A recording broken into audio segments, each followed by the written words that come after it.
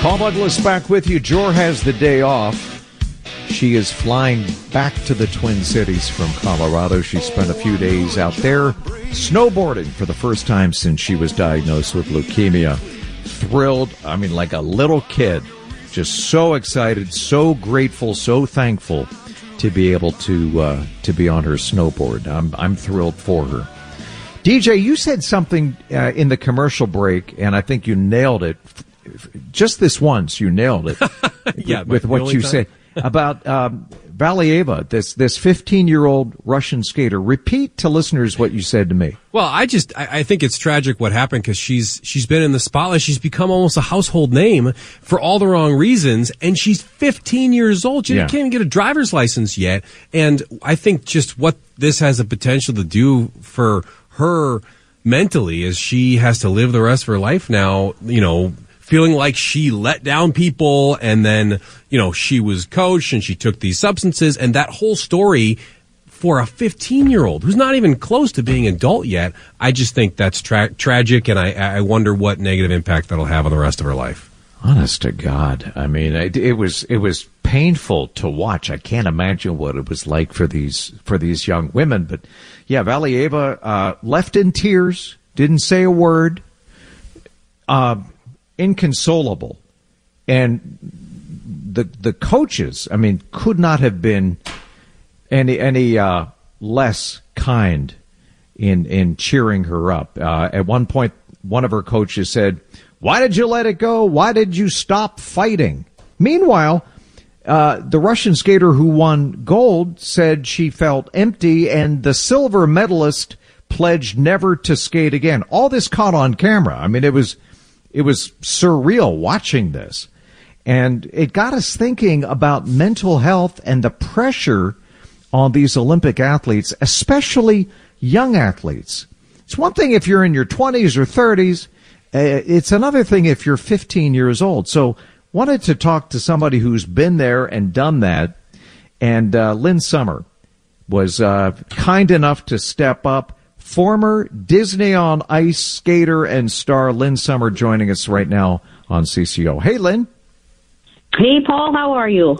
I'm doing well. Disney on Ice. I know you toured the world, and that must have been pretty intense. The pressure on you, right? Well, being a figure skater as a young adult or young child, I should say, yeah, there are some pretty serious pressures. I'm not even going to pretend that I'm at the caliber, or was at the caliber, I should say. This was a while ago, the caliber of these Olympians that you're talking about right now. But yeah, there was some pressure there. And yes, it was a professional figure skating show, but nothing like what these young shoulders are holding on them. Lynn, why 15-year-old young women? I mean, I don't quite understand. There's this trend. They seem to get younger and younger, and why is that? I agree. Well, you know what, Paul, I think there is a lot of pressure, and I can't speak for other countries. I can't speak for even the rest of our nation. I just know my little town of Stillwater, Minnesota, and what type of pressure I felt in just, amateur competitions. The reason I think they get so young and why they're started so young is they haven't hit puberty. So they don't have breasts, they don't have hips, and they are able to jump up in the air and spin around faster than somebody who is 20 or 30 years old, like you were saying. Really? Yeah. That makes sense. It's a little horrifying, but good. It is horrifying, but I remember completely growing up and training, and the minute that I hit puberty, I had to relearn a lot of jumps. I had to relearn my sense of gravity and where I was in the air as I was doing jumps. And, even for spinning and footwork, your balance is off. It's not what you were growing up with, and all of a sudden you're trying to figure out these tricks in basically a new body. I'm just curious with this whole doping scandal, and it just seems like it's Groundhog Day. I mean, we keep repeating, the Russians, for some reason, keep doping their athletes, hoping they're not going to get caught. They do get caught.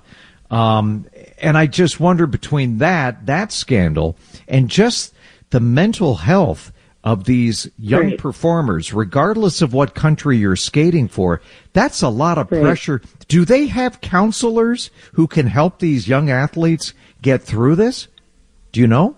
Like I said, I wasn't at that level of competition, and I would really hope, especially in this day and age where mental health is becoming widely talked about and discussed, which it should have been a long time ago, but I would hope that they do. And, I fear that a lot of the times these young athletes aren't seeking out treatment or counseling until after they're out of the spotlight, when they're dealing with the repercussions of these detrimental things that have been happening to them for years and years of abuse, essentially. I mean, I think, what these girls went through over the last couple weeks has been awful. I mean, just from the investigation and, it's having child to be up abuse. at 3 Lynn, it's child abuse. Yes, I mean, I hate to.